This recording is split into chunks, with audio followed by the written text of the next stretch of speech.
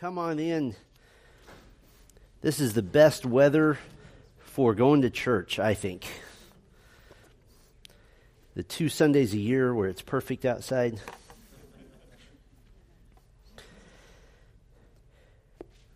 We will get going here on the second part of applied theology of evangelism. And I told you last time, because we sort of ran out of time, that if you want to, we can... Last time what we did was you just kind of talked about getting the gospel right and talked about kind of some key concepts. So I wanted to find out if anybody had any follow-up questions or discussions from that before I jump into our next part.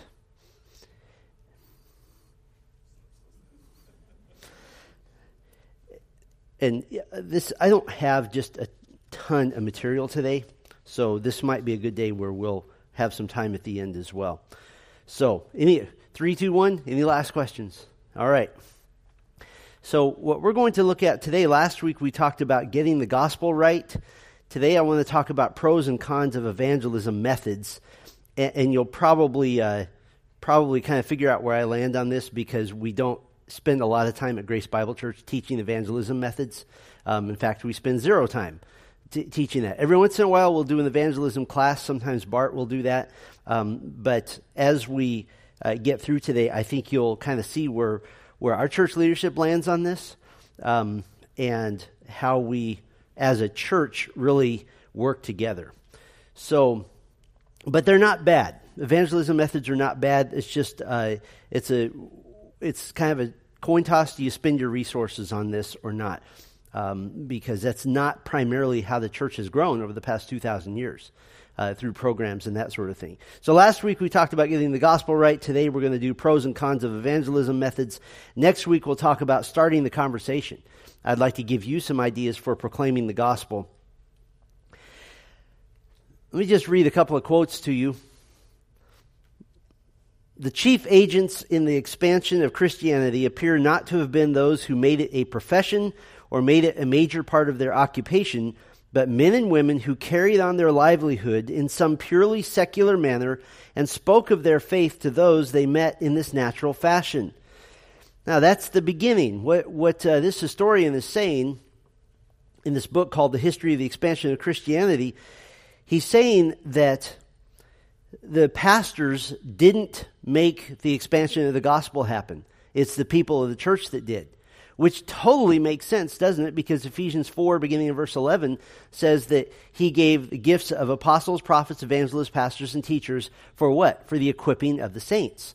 And so that has been historically the method. Now, the part he leaves out is what have Christians done historically, going all the way back to the church in Jerusalem, as step 2 of proclaiming the gospel to their neighbors and their coworkers. What they have historically done is brought them to church. And so in other words, it's a team effort, that I'm proclaiming the gospel to you in my workplace, and by the way, I'd like for you to come with me to church, and I want you to hear the gospel proclaimed. And so he kind of leaves that part out. But this is very true. This is why historically, yes, there are churches that have pastors over outreach. I would rather call them pastors over training others to outreach, to reach out. What you end up doing is, and I talked to a guy about this just a couple of weeks ago in a large church, and they pay a full-time salary to a guy to go door to door and to hand out tracts. And they pay him like 6 figures to do this. And, they have plenty of money. It's not an issue, I guess. But my thinking is, all of us can do that, and it costs nothing, right? You can do that. In fact, today, I told you this last week, it used to be you had to have gospel tracts printed really nicely. All you have to do is Google gospel tract, or go to wayofthemaster.com and print some off on PDFs. And so it's so easy. That historically has been how the church grows. Let me read you another quote from Jesse Johnson. He's a pastor now in the Washington, D.C. area, if I can get my slide to go. There we go. He says, Christian obedience is not motivated by guilt, but by glory. Teach the people that evangelism is done as an act of obedient worship.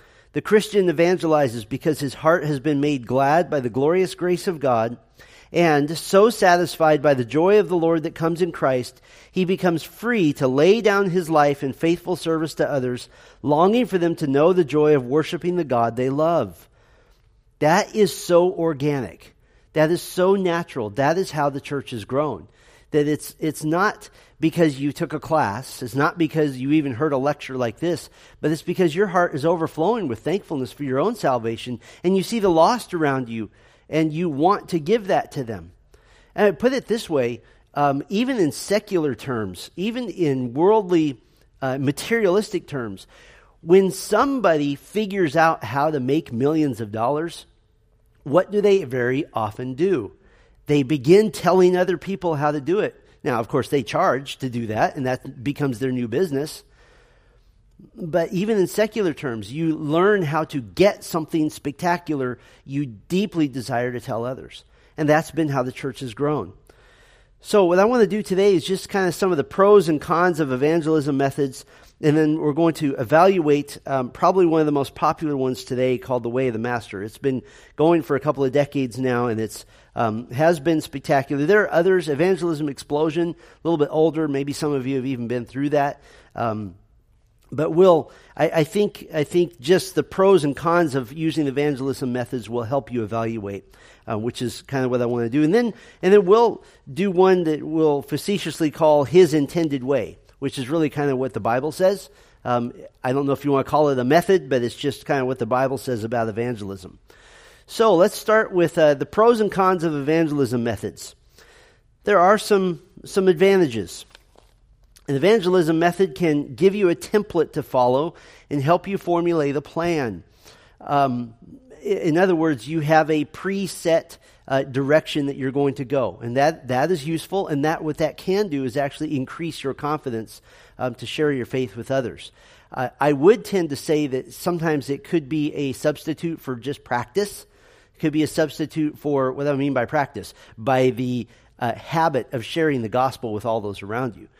But it's a good place to start, particularly for a new believer. Another pro is that it can help you stay focused on the gospel presentation and not get sidetracked with non-essential questions. Well, can God make a rock too big for himself to lift? A method helps you stay off of that. It can, how many angels can fit on the head of a pin, and all those silly questions. Can God create something that he can't do? Those questions are not given by sincere seekers of the Lord. They're given by people who are trying to challenge you. And so you have to walk around that, because the Bible deals with those questions by dealing with the issue of sovereignty, the issue of holiness.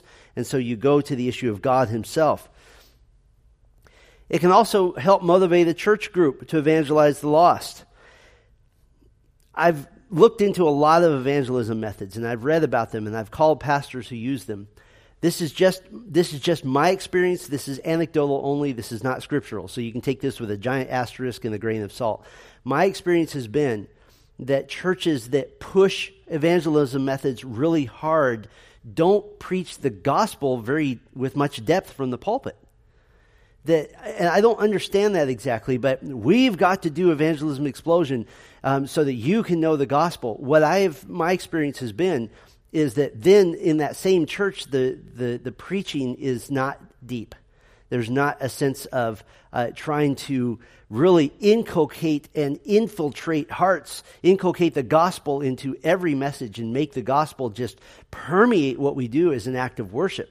That you have to search for the gospel in a worship service. That the songs even that we sing are primarily about how Jesus makes me feel, as opposed to what the truths of the gospel are. And so I don't know why that is exactly, but I've also noticed on the flip side that churches that hammer the gospel into our hearts week after week after week do not tend to rely on evangelism programs as much. Now, probably the best 1-2 punch is to have both. But what I've found is that a lot of evangelism programs have to spend a lot of time teaching you the gospel because you don't know it. Now, can you be saved without really being able to articulate the gospel? To a certain degree, yes, because 4-year-olds get saved. right? And if you ask a 4-year-old, how did you get saved? He's probably not going to say, well, let me talk to you about total depravity and unlimited, unconditional election and limited atonement and irresistible grace and perseverance of the saints. A 4-year-old's going to say, I've been bad and God forgave me. So to a certain degree, I understand that. But when half of an evangelism method is teaching you what the gospel is in the first place, then there's homework that should have already been done. It should have been plowing into your heart. So that's just my observation. Yes, it can help motivate the church group to evangelize the lost. But as the quote I read from Jesse Johnson said, teach the people that evangelism is done as an act of obedient worship. Evangelism programs can create an emotional motivation. I really need to do this. But what happens with emotional motivation in any area? It goes up and then it goes back down, right? Well, this past week, I shared the gospel with 8 people because of this program. That's great. Fast forward 6 months. Did you share the gospel with 8 people that week? Probably not. So I tend to be a little bit suspicious. I know we're still under the pros and I went over to con, but that is my prerogative. So the third pro, and again, by the way, this is a personnel issue. If 1, 2, 3, or 5 of you come to the elders and say, we want to provide an evangelism program, absolutely. We've done that in the past. What we have found is that the excitement starts big and drops off quickly. And that's not for a bad reason. I've talked to multiple people in our church as to why that is. And the reason is people tell me, I'm kind of already sharing the gospel with my coworkers, with my family. I'm already doing this. And so that's a good reason. Here's a pro. It can emphasize the importance of evangelizing through the example of others. Have you ever been in a situation with one other believer where sort of somewhere in the back of your heart you knew that you're dealing with a lost person, let's say a wait staff at the restaurant, and the other believer there takes the time to share the gospel, and you go, oh, I should have done that. So that's good. A little bit of peer pressure on the positive side is wonderful. I think that is good for us, and we need to see that. And then one more pro. It reminds us that evangelism is verbal. Living a godly life in front of others is not evangelism. There's a famous saying quoted by probably every preacher on planet Earth at one time by Francis of Assisi. I won't call him a saint, but Francis of Assisi, that says that you should, and I'm paraphrasing, you should preach the gospel at all times and if necessary use words. That is a horrible quote. That is a horrible thing. The gospel is words. The gospel is truth. You didn't get a little tract that says, look at the life of Jesus, period. Jesus lived a holy life, but he also proclaimed the gospel. His first sermon from Mark chapter 1, his first message was repent and believe the gospel. It's verbal. So I think the good thing about evangelism methods reminds us that it takes words. Lifestyle evangelism includes words. It includes, yes, living a godly life, which we'll talk about, but that's not evangelism. People will not figure it out. There is no possible way that somebody will come to you and say, I've noticed that you keep your lawn mown and you don't kick your dog and you seem to be really nice to your wife when I see you guys out in the driveway and your kids are well behaved. You know what I just figured out? You worship Jesus Christ, the Son of God, and he died on the cross to save me from my sins, and he was raised from the dead for my justification, and he's in heaven right now advocating before the Father for sinners like me. Could I come to faith in Christ? You know how many people have ever done that? 0. That never happens. Now, your lifestyle may be an introduction to that conversation, which we'll talk about in a minute. So let's do some cons, as if I haven't hit that already, of evangelism methods. I'm concerned that it can lead to the notion of the way to evangelize. And I've seen this be a real issue. It can pigeonhole someone into believing that they must use a certain method, or that if they don't use that method, they're being less than obedient to the Great Commission. And it can lead to the idolization of certain methods.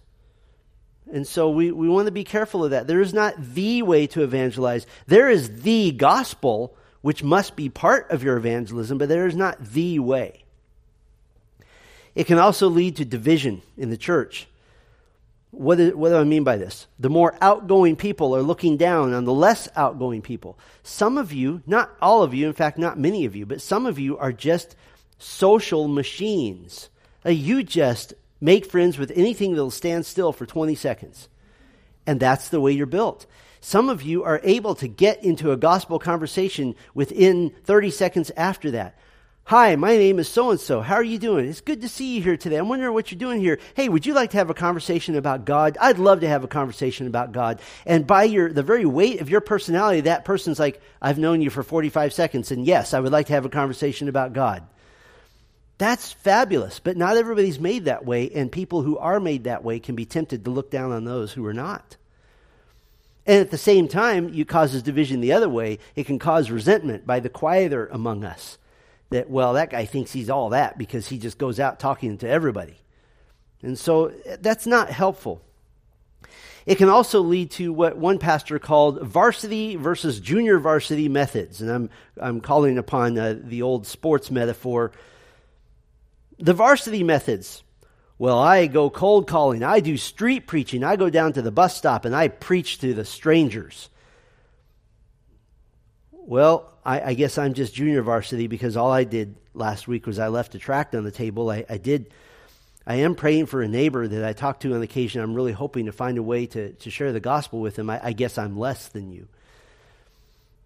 I am concerned about that because the gospel is not reduced to this method that is better than another. Some people will get to heaven having proclaimed the gospel to thousands and thousands of people. Some of you will get to heaven having proclaimed the gospel to 2, 3, or 4. Some of you moms might just be thankful that you've proclaimed the gospel to your kids and they got saved. Praise the Lord for that. God calls different people to different levels of service and different results.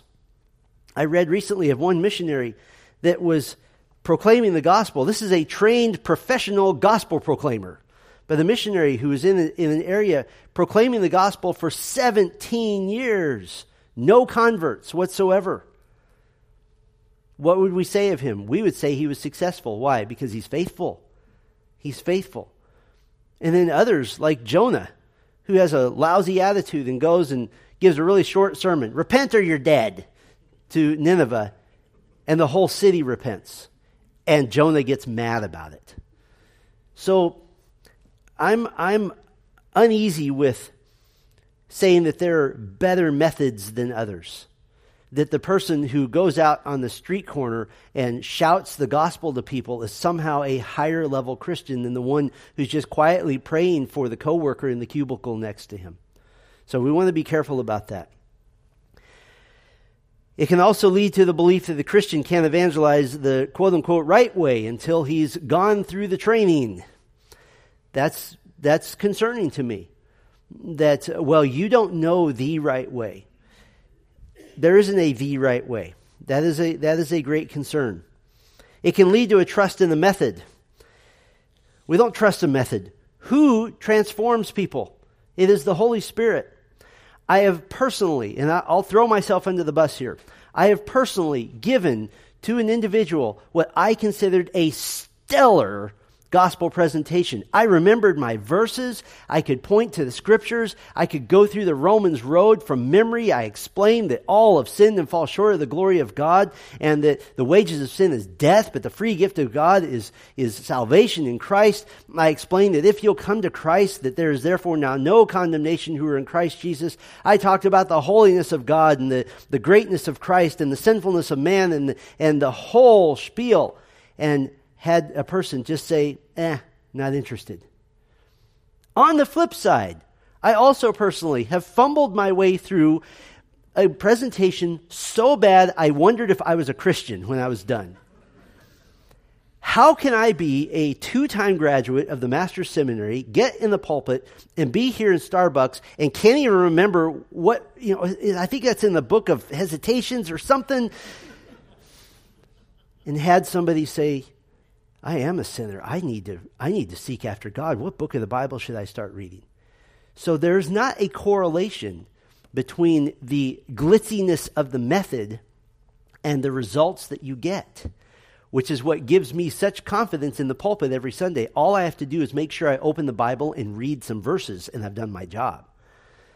The Holy Spirit is the one who saves, and so we don't want to have trust in a method. We trust in the Holy Spirit, and that's very exciting. I'm going to talk about this later this morning, but I think Calvinists are the best evangelists because we know people are going to get saved.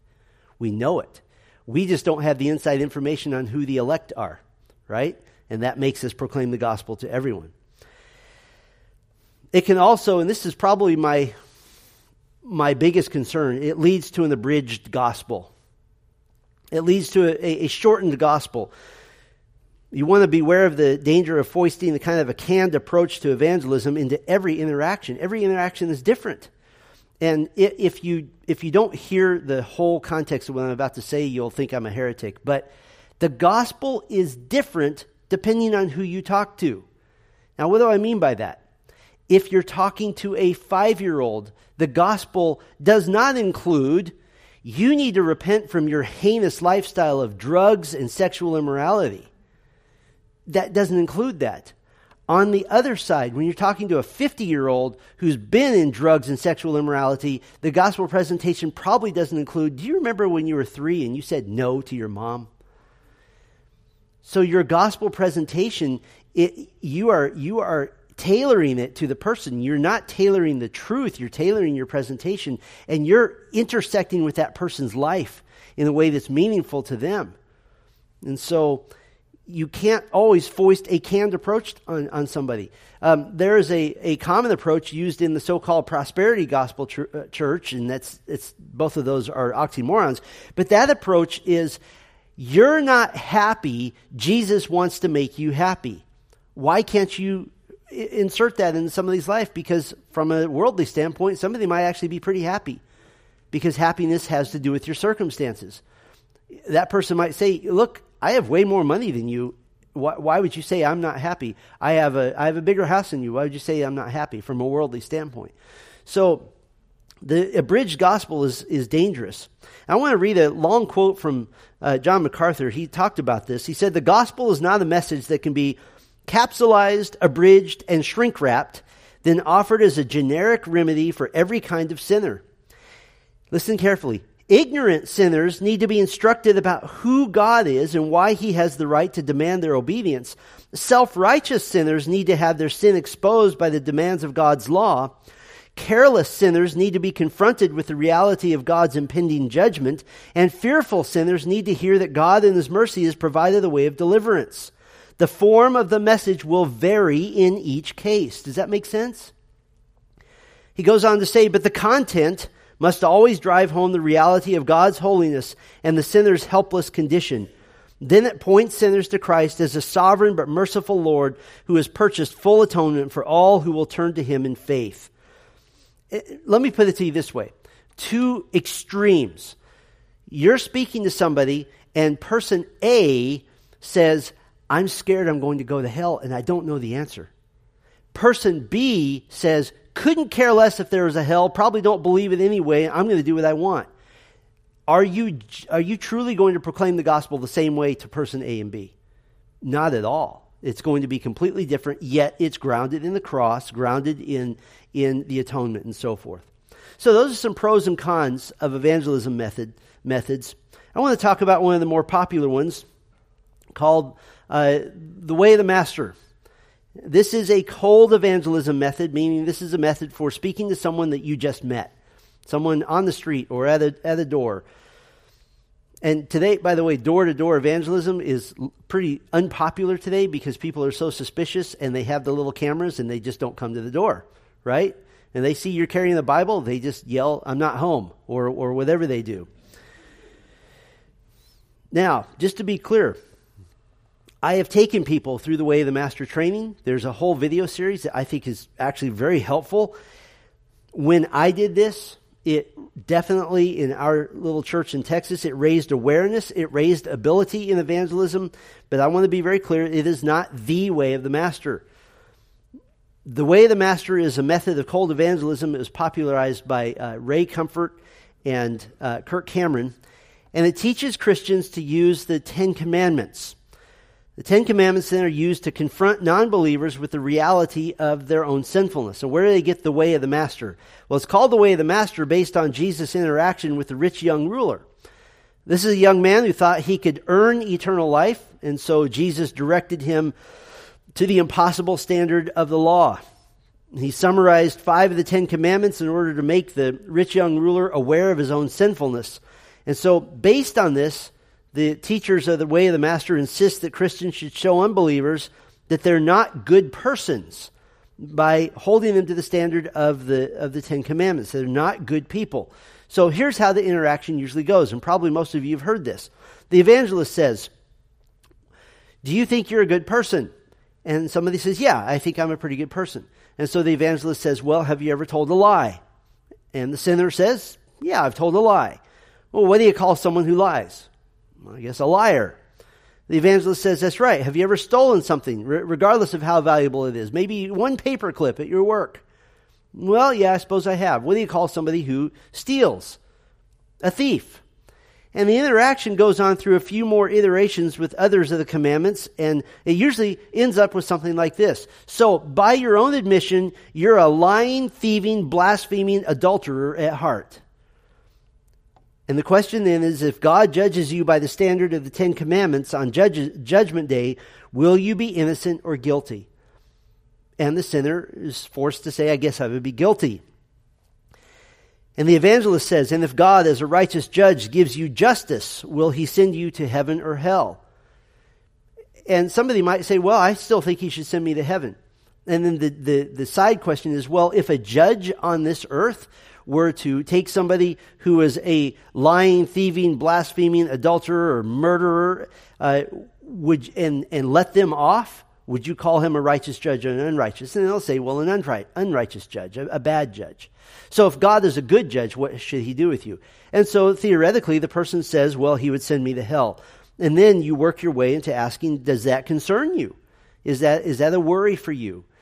And the sinner should say, yes, actually that does concern me now that you put it that way. And then you work into the gospel. Do you know that God made a way that you wouldn't have to suffer the penalty of hell for breaking his law? And from there, the evangelist shares the gospel. And so that's basically how the interaction goes. Now, I will tell you this. A group that I took through this, I'm going to say it's 15, 17 years ago. We got to a video, when it was a video training. We got to a video where there was one of the Way of the Master's folks were out on the street doing this method. And every video had that. They had examples of this conversation. One time when a person said, yes, I am a sinner. I need to come to faith in Christ. How do I do that?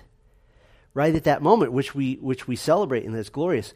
But what we all noticed, and we had a big discussion about this, is that the person doing the interview didn't know what to do at that moment and looked shocked and surprised. And the general discussion was that generally speaking, you don't get to that point that often. And so that was kind of a surprise. But there are some strengths. I think that it is a super way to start a conversation. Do you think you're a good person? That no matter what they say, if they say no, then you go to a theological conversation. If they say yes, you go to a theological conversation. It helps people realize that they're not good in God's eyes, and God takes sin seriously. It also takes God's holiness and man's sin very seriously, versus all the methods which downplay the reality of sin. I think other methods sometimes downplay sin, and the flip side to talking about sin is that you're also talking about the holiness of God. Because someone might ask the question, well, why is sin such a big deal? And your answer is because God is holy. And he can be with nothing that is unholy. And right now, by your own admission, you are unholy. So how can you be with God? It also quickly puts people into a logical paradox. They believe that they're inherently good, but they're admitting to doing bad things. And so that does provoke some thought and some honesty on their part.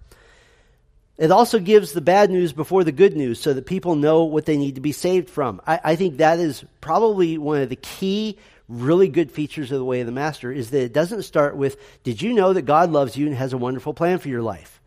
I hate that method. The 4 spiritual laws method. Yes, people come to faith in that, but can I say this from that? I think they come to faith despite the method, not because of it.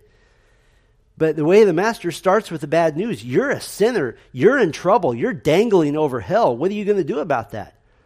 That is terrific, and I think that should be a part of all of our gospel presentation, not presenting Jesus as somebody who wants to give you a good life, but Jesus as somebody who must give you eternal life because you're headed toward an eternal destruction. So I want to talk about some of the weaknesses then of the way of the Master. And, there's the strengths. Did I have that twice? I did. Okay, I feel a little bit better. The weaknesses. Now, I want to put a huge asterisk before we start weaknesses.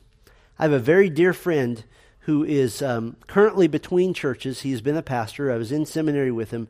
Very dear friend, and he and his wife were in a completely different field altogether, and they were having a horrible life and just everything going wrong, and they were at each other's throats and just living a godless, horrible existence. And they were late at night flipping through channels on TV back in the day when we watched actual TV and didn't do Netflix and all of that. And a 1-minute Way of the Master advertisement came on, 60 seconds with somebody doing this presentation, and they both got on their knees and came to faith in Christ. His wife has since gone on to be home with the Lord due to cancer, and he has served the Lord faithfully in the church and will continue to do so. And so the gospel is the power of God unto salvation. That was God sovereignly saving them, and so praise the Lord for that. If we could have a 1-minute presentation on our website, I'd love to do that. If we could do something like that. You may as well throw as many hooks into the sea as you can, right? So before I talk about weaknesses, yes, through God's sovereignty, people come to faith through this. I'm just talking about, is it something that you want to emphasize in your own life? Some of the weaknesses, certain aspects of the gospel message are downplayed in favor of the 10 Commandments. There's very little mention of the resurrection of Christ. There's almost no mention of the work of Christ intercession right now. Those are key elements to the gospel. The death of Christ, actually back up, the life of Christ, then the death of Christ, the resurrection of Christ, and the current intercession of Christ. Those are all parts of the gospel. And there's a definite lack of focus on the implications of following Christ and discipleship. In other words, it's all about conversion.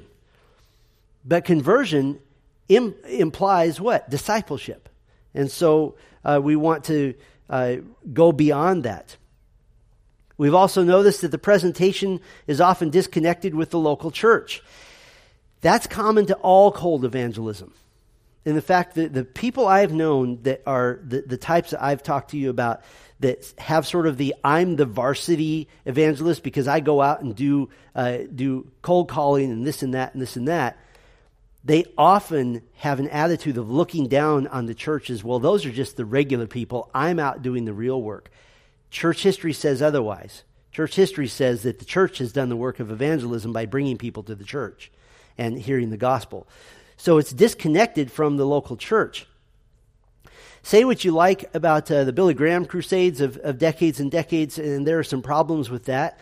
But one of the things the Billy Graham Association did well was to plow the ground by having local churches ready to be involved with people who proclaimed to have come to faith in Christ. Not big on altar calls, but people who did genuinely come to faith were immediately connected with local churches that would disciple them. So they did that very well. That's why Dr. Steve Lawson for years was part of the Billy Graham Association, being part of that because he believed in that method, if I could use that word. It's often also, when it's disconnected with the local church, the danger is, what do you do with somebody who says, yeah, I'd like to come to faith in Christ? Great, here's a Bible, hope to see you someday. No, there has to be a connection to the local church, so there should be a way to follow up. Another weakness, it rightly stresses the judicial nature of salvation, but it neglects the aspect of explaining the restoration of our relationship with God through Christ. It's not just that you're judicially made right before God and righteous. There's the imputed righteousness, but now there's the reconciliation. Now, the other side is American evangelicalism only goes to reconciliation. Do you want God to be your friend? And that sort of thing. So you have to have both. You have to have the idea of restoration of relationship and the judicial side. Both have to be there. I think the way of the Master is weak on explaining the purposes of propitiation, the satisfaction of God's wrath, of atonement and forgiveness, to get our sin out of the way so that we can have fellowship with God. I think it's so important to include the fact that God desires fellowship with you. God desires that. But His fellowship with you is broken by your sin. And the gospel restores that fellowship to what it once was in the Garden of Eden with Adam and Eve. Isaiah 43:7, everyone who is called by my name, whom I created for my glory, whom I formed and made. How is God glorified? He's glorified when we repent and we are restored in our relationship with Him. This is one of the bigger weaknesses. It leads to confusion about the new covenant. I have spent my ministry life trying to undo confusion about the old covenant versus the new covenant. That's kind of one of my callings, I guess. What you have in the way of the Master is an emphasis on the law as identical to the Ten Commandments, and that leads to some faulty conclusions. Because what you're actually doing is putting people under a law as Gentiles that they were never under to begin with. Does that make sense? The fourth commandment concerning the Sabbath is sometimes presented in way of the Master tracts as if it's still binding. Well, have you ever, the way I've heard it presented verbally is, well, have you ever, mowed your lawn on a Sunday? Now you're going into legalism. Have you ever ignored God and not gone to church on a Sunday? I'm an atheist. I've never gone to church on a Sunday. That's meaningless. The Sabbath is a sign to Israel of the old covenant, of the Mosaic covenant. It was a glorious sign, and it's one, by the way, we could argue will be reinstated in the millennial kingdom. So it causes confusion. I've seen this. I've personally witnessed this. When somebody says, well, are you going through the commandments, have you ever committed this, committed that? You're quoting the Ten Commandments at me, right? Well, yeah. Look, I haven't been in church a lot, but one thing I do know is that there's an Old Testament and a New Testament, right? Isn't the Old Testament all about Israel? And the person didn't have an answer. Well, yeah, but let's go back to, let me get my sheet out here because I lost my place. So you need to have answers to that. So it can create some confusion. You have some texts such as Psalm 19:7, 1 John 3:4 that are misinterpreted to emphasize the importance of the law. And what can happen then is it causes later confusion about Old Covenant versus New Covenant. We have to be very, very clear that the only way that you may relate to God is through the New Covenant. You have to be very clear about that. And I'll give you an idea about this in just a moment. One more con. It's sometimes presented as the only valid approach to evangelism. We've talked about this.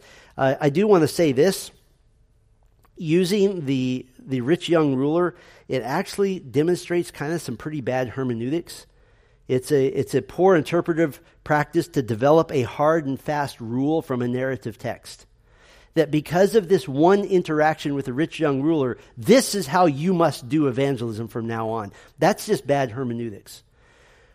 Maybe better hermeneutics would be that a way to share the gospel is to ask somebody if they have kept the law of God and to challenge them. That's a little bit better way to put it. You can bring the knowledge of sin without using the Ten Commandments. Did you know that? It's more theologically accurate to use the New Covenant scriptures, the New Testament, in manifesting God's standard of righteousness. And which commandments can you talk about? You can talk about idolatry from Matthew 23:27. You can talk about blasphemy from Ephesians 4:29. You can talk about obeying your parents from Ephesians 6. Adultery from Matthew 5. Stealing from Ephesians 4. Murder from Matthew 5. Lying from Revelation 21. Coveting from Ephesians 5.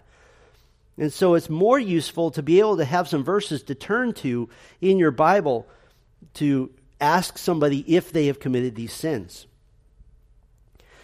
So just kind of a summary here. It's helpful in beginning a genuine gospel conversation. It is effective at helping unbelievers come to the knowledge of their sin and their guilt. It's not the only way to evangelize biblically, and we can use the New Testament to bring the knowledge of sin to somebody. So that's kind of my evaluation. Let's talk about something we might call his intended way, which is a little more general. And I think this is an improvement. First of all, live a transformed life. Notice that there are 4 other points after that one, just so we're clear. The messenger is distinct from the message, but not unrelated to it. Have you ever heard somebody that you know is living a horribly immoral, disgusting, worldly life try to present the gospel? You kind of want to say, just stop. Because instinctively we want our lives and the message to match. Romans 12:1-2 says, I appeal to you, therefore, brothers, by the mercies of God, to present your bodies as a living sacrifice, holy and acceptable to God, which is your spiritual worship. Do not be conformed to this world, but be transformed by the renewal of your mind, that by testing you may discern what is the will of God, what is good and acceptable and perfect. What is this? This is being light and salt, right? That we're different. I'm going to talk about that tonight. Being the light of the world. We're light, we're salt, we're different. It's been rightly said that the church has never been successful at evangelizing by becoming like the world. The church is successful by being utterly different than the world. And so, yes, we live a transformed life. Your life ought to be in stark contrast to what the world does. Part of his intended way, we would say, is maintain a vital prayer life. Everyone can do this. I think the questions we would ask are you praying for the salvation of the unbelievers around you? In your home, in your neighborhood, in your coworkers, your extended family? Is that a regular part of your prayer life? And because of those prayers, are you looking for opportunities to present the gospel? You recall early this year, we talked about evangelistic prayer. We spent 4 weeks on that or so, and we even had a board back there with our people we were praying for. We had hundreds and hundreds of names up there. And so evangelistic prayer went through the roof in our church for that time. But you know what also happened? Is evangelism went through the roof. Because when you're praying for somebody, then you tend to find opportunities to proclaim Christ to them. And so maintaining the vital prayer life. Colossians 4:3, Paul said, at the same time, pray also for us that God may open to us a door for the word to declare the mystery of Christ. I think that is a spectacular example that the Apostle Paul, arguably the most educated man in the Word of God ever, says we need prayer for the door of the gospel to be open. So living a lifestyle is the first step, but it doesn't proclaim the gospel. Prayer is your next step. We want to be clear that your lifestyle and maybe even praying, that is fabulous. That is a good first step. But doing things like, you're in line behind somebody in the grocery store and they're short $5 and you can tell that she's got 8 kids with her and desperately needs these groceries and doesn't know what to do. And you say, I'll pay for your groceries. Not only the 5, but I'm going to pay for everything. And you say, God loves you. Well, that's nice, but that's not a gospel presentation, is it? So if you're going to present the gospel, present the gospel. It might make you feel good, but it doesn't do anything for them spiritually. Third, in his intended way idea, have the right expectations. Unbelieving man is hardened in heart and unable to receive spiritual things. 1 Corinthians 2. And so your expectation is not that you will be able to convert anybody. You know how many people I've converted in my 25 years of gospel ministry? 0. I've never converted anybody. The Holy Spirit has converted lots and lots of people. But so have the right expectations. This is why prayer is so glorious. I coined a term. Someday I will write a book. This term is called chicken evangelism. Chicken evangelism says that I know my own weaknesses. I have a fear of man. I have all these sin issues. I'm afraid. And yes, I know that's an issue, but I still care for the lost. So chicken evangelism says, I'm going to pray for these 3, 4, or 5 people intensely and ask the Lord to bring them to my path that I might proclaim the gospel to them. I've seen that be helpful. Years ago, when I worked in a place where I got to work with a bunch of kids, and there was one, a 13-year-old who was already charged with multiple sex crimes on small children, and was going to spend the rest of his minor years locked up. And this little kid was as hard-hearted as a child as I've ever seen. He was the one that when he turned 18, you knew was going to become a rapist and a serial killer. And this kid comes banging on my office door. And he comes and sits down and he says, "I'm going to hell and I don't know what to do about it." I had no idea where that came from. I shared the gospel with him and he came to saving faith in Christ. I don't know what happened except that the Holy Spirit chose to move in him. Now we get to the result of living a transformed life, maintaining a vital prayer life, having the right expectations. Start the conversation. Now, while this does happen, if you'll pray for it, you can't just automatically expect unbelievers to initiate a spiritual conversation. Yes, we pray for that, but most of the time people are going to work to avoid that topic. Would you like to talk about God? Not really. So you have to initiate the conversation. The strategy of being friendly until somebody asks why we're different, that doesn't usually work. Lots of people are friendly. It's very rare for somebody to actually see your entire transformed lifestyle, and hopefully that is the case, and that can happen. But just because you're the nicest person that a certain cashier at Starbucks ever sees, she's probably not going to say, despite the fact that you have a line of people behind you, and I'll probably get fired if I ask this, I'm really wondering why you're so nice to me when others aren't. That just doesn't happen. So that's not reality. Frankly, sometimes unbelievers are going to resent you for being different.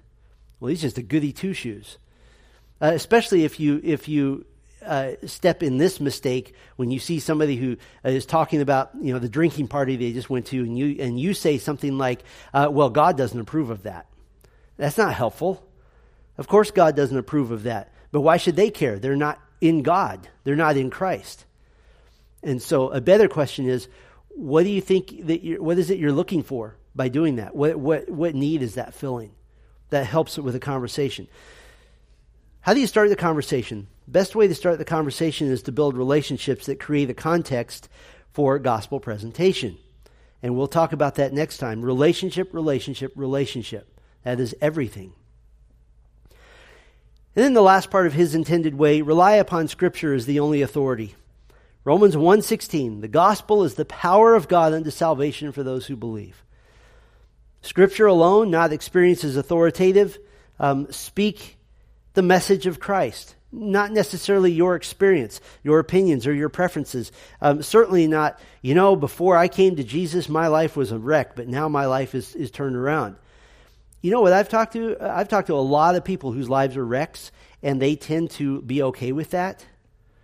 Yeah, I know I'm doing drugs. I know my arms are pocked up with meth needle marks, and I know that I look 55 when I'm 30, but I'm kind of okay with that. It's my life. Why are you butting in? So, yeah, maybe your experience can be helpful, but just the truth. Your experience is not blessed by God. The truth of the gospel is. Gimmicks don't open blind eyes. Only the gospel of the Lordship of Christ will do that. 2 Corinthians 4 says that. And we would then end off with Hebrews 4:12, for the word of God is living and active and sharper than any two-edged sword, and piercing as far as the division of soul and spirit, of both joints and marrow, and able to judge the thoughts and intentions of the heart. If you can challenge somebody to say, look, I'm going to see you next week, will you read this Bible verse this week? Will you read Titus 3:5? That he saved us, not on the basis of good works that we have done, but because of his mercy, and by the washing of regeneration and renewal of the Holy Spirit. Would you just read that this week and then come talk about it? You know what you did? You just aimed an arsenal of truth at their heart. And you don't have to do anything except just keep following up. Well, some of you read the book, The Gospel and Personal Evangelism, and I'm going to end off with this. I don't have this on a slide, but he gives these steps, 5 steps for evangelism. They're very simple. Number 1, pray. We've already talked about that. I'll repeat these. Number 2, use the Bible. Use the Bible. Number 3, be clear. Be clear about the gospel. Number 4, provoke self-reflection. Get them to look at their own heart. Provoke self-reflection. And number 5, use the church. use the church. Pray, use the Bible, be clear, provoke self-reflection, use the church. What do you mean by use the church? It's not rocket science. Invite them. Invite them. In our case, you also can send people, a lot of you do this already, send people links to certain messages. I'm excited about today's message because all I'm doing is the gospel today. There's nothing else. And so that will be a no-brainer. That's one to send to your friends and family. Look, 45 minutes won't kill you. Why don't you listen to this for 45 minutes while you drive? So we have 4 minutes for questions. So questions from anybody on either last week or this week?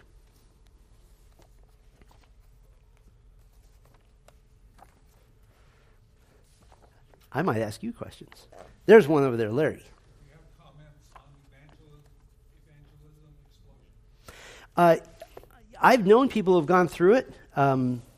I've been the recipient of, I've been a prayer partner with people going through evangelism explosion. I think that thousands and thousands and thousands of people have heard the gospel because of evangelism explosion. My criticism would be that it takes way too long to learn it, and there's a lot of memory work involved, which is great. But if you've ever been in a gospel presentation situation, sometimes your memory floods you or fails you. You might be thinking this is weird, but I keep in my Bible the 5 verses from the book of Romans that I need to turn to in case I'm in a situation where my emotions keep me from remembering my outline. So this is in my wife's handwriting too, which makes it even more special. Romans 3:10, there is none righteous. Romans 3:23, all have sinned. 6:23, the wages of sin is death. 5:8, while we were still sinners, Christ died for us. And Romans 10:9, if you confess your sins, he is faithful and righteous. Or that's if you confess with your mouth and believe with your heart. So I think Evangelism Explosion has gone a long ways. Grace Community Church years ago developed an offshoot of Evangelism Explosion, which is more gospel-centric, called Discipleship Evangelism. So I think that that's probably an improvement. But we fall back on Philippians 1. The Apostle Paul said, if the gospel is preached, no matter the motivation, then we rejoice in that. So we praise the Lord for that. So if somebody wanted to do EE here, I would probably defer to saying that we should do discipleship evangelism, which I think is an improved version. So good question. Thank you. Yes, Rebecca. What about the church component for people, friends, family that don't live near us? And how do we get them plugged into someplace that we trust is a sound church? I know that there's some things online that can kind of point you to that, TMS, Church Finder. But I feel like for us, a lot of our close friends and family live outside of Bakersfield, and so then it's kind of daunting to think, well, where would I even send them? How would I know where I could get them plugged in that would be a safe place? So the question is, how do you use the church with somebody who's not geographically close to you? Well, first of all, we rely on prayer and on the sovereignty of God. That is God's sovereign plan, that you are far apart. But it's also, the Bible says be wise as a serpent and gentle as a dove. It is also fine to call a local church and to ask them, do you have somebody that might happen to go door to door on this street and at 123 Elm Avenue by any chance, and to present the gospel? I have no problem doing that. It might even be that you just directly tell that person, look, I've been sharing the gospel with you, but I can't do this long distance. Could I encourage you to get connected? Here's 3 different churches that I've looked into that I think share the same message from the Bible. Would you consider that? Just go show up. I have seen in our church, this was a few years ago, we had a guest, an older gentleman and a young man, and they came up and met me. And the older gentleman said, I live in Virginia, and I just flew out here to take my son to church. Okay. So yeah, just getting creative and using all the efforts you can. Ultimately, you're just praying for them. That's your best effort right there. Good question. Who else? Yes, Deb. Do you have any thoughts about Lee Strobel and his resources? Because they're kind of connected to Willow Creek, but Case for Christ is, I think. I've deferred to Philippians 1. If the gospel is preached, then we rejoice in that. A lot of people have gotten saved at Willow Creek. A lot of people have gotten saved at Saddleback. Their ecclesiology is horrible. but people have gotten saved there. People get saved in Pentecostal churches. People have gotten saved in Catholic churches. Now then they run really fast because the Word of God is living and active and powerful, and somebody reads a scripture verse and they get saved.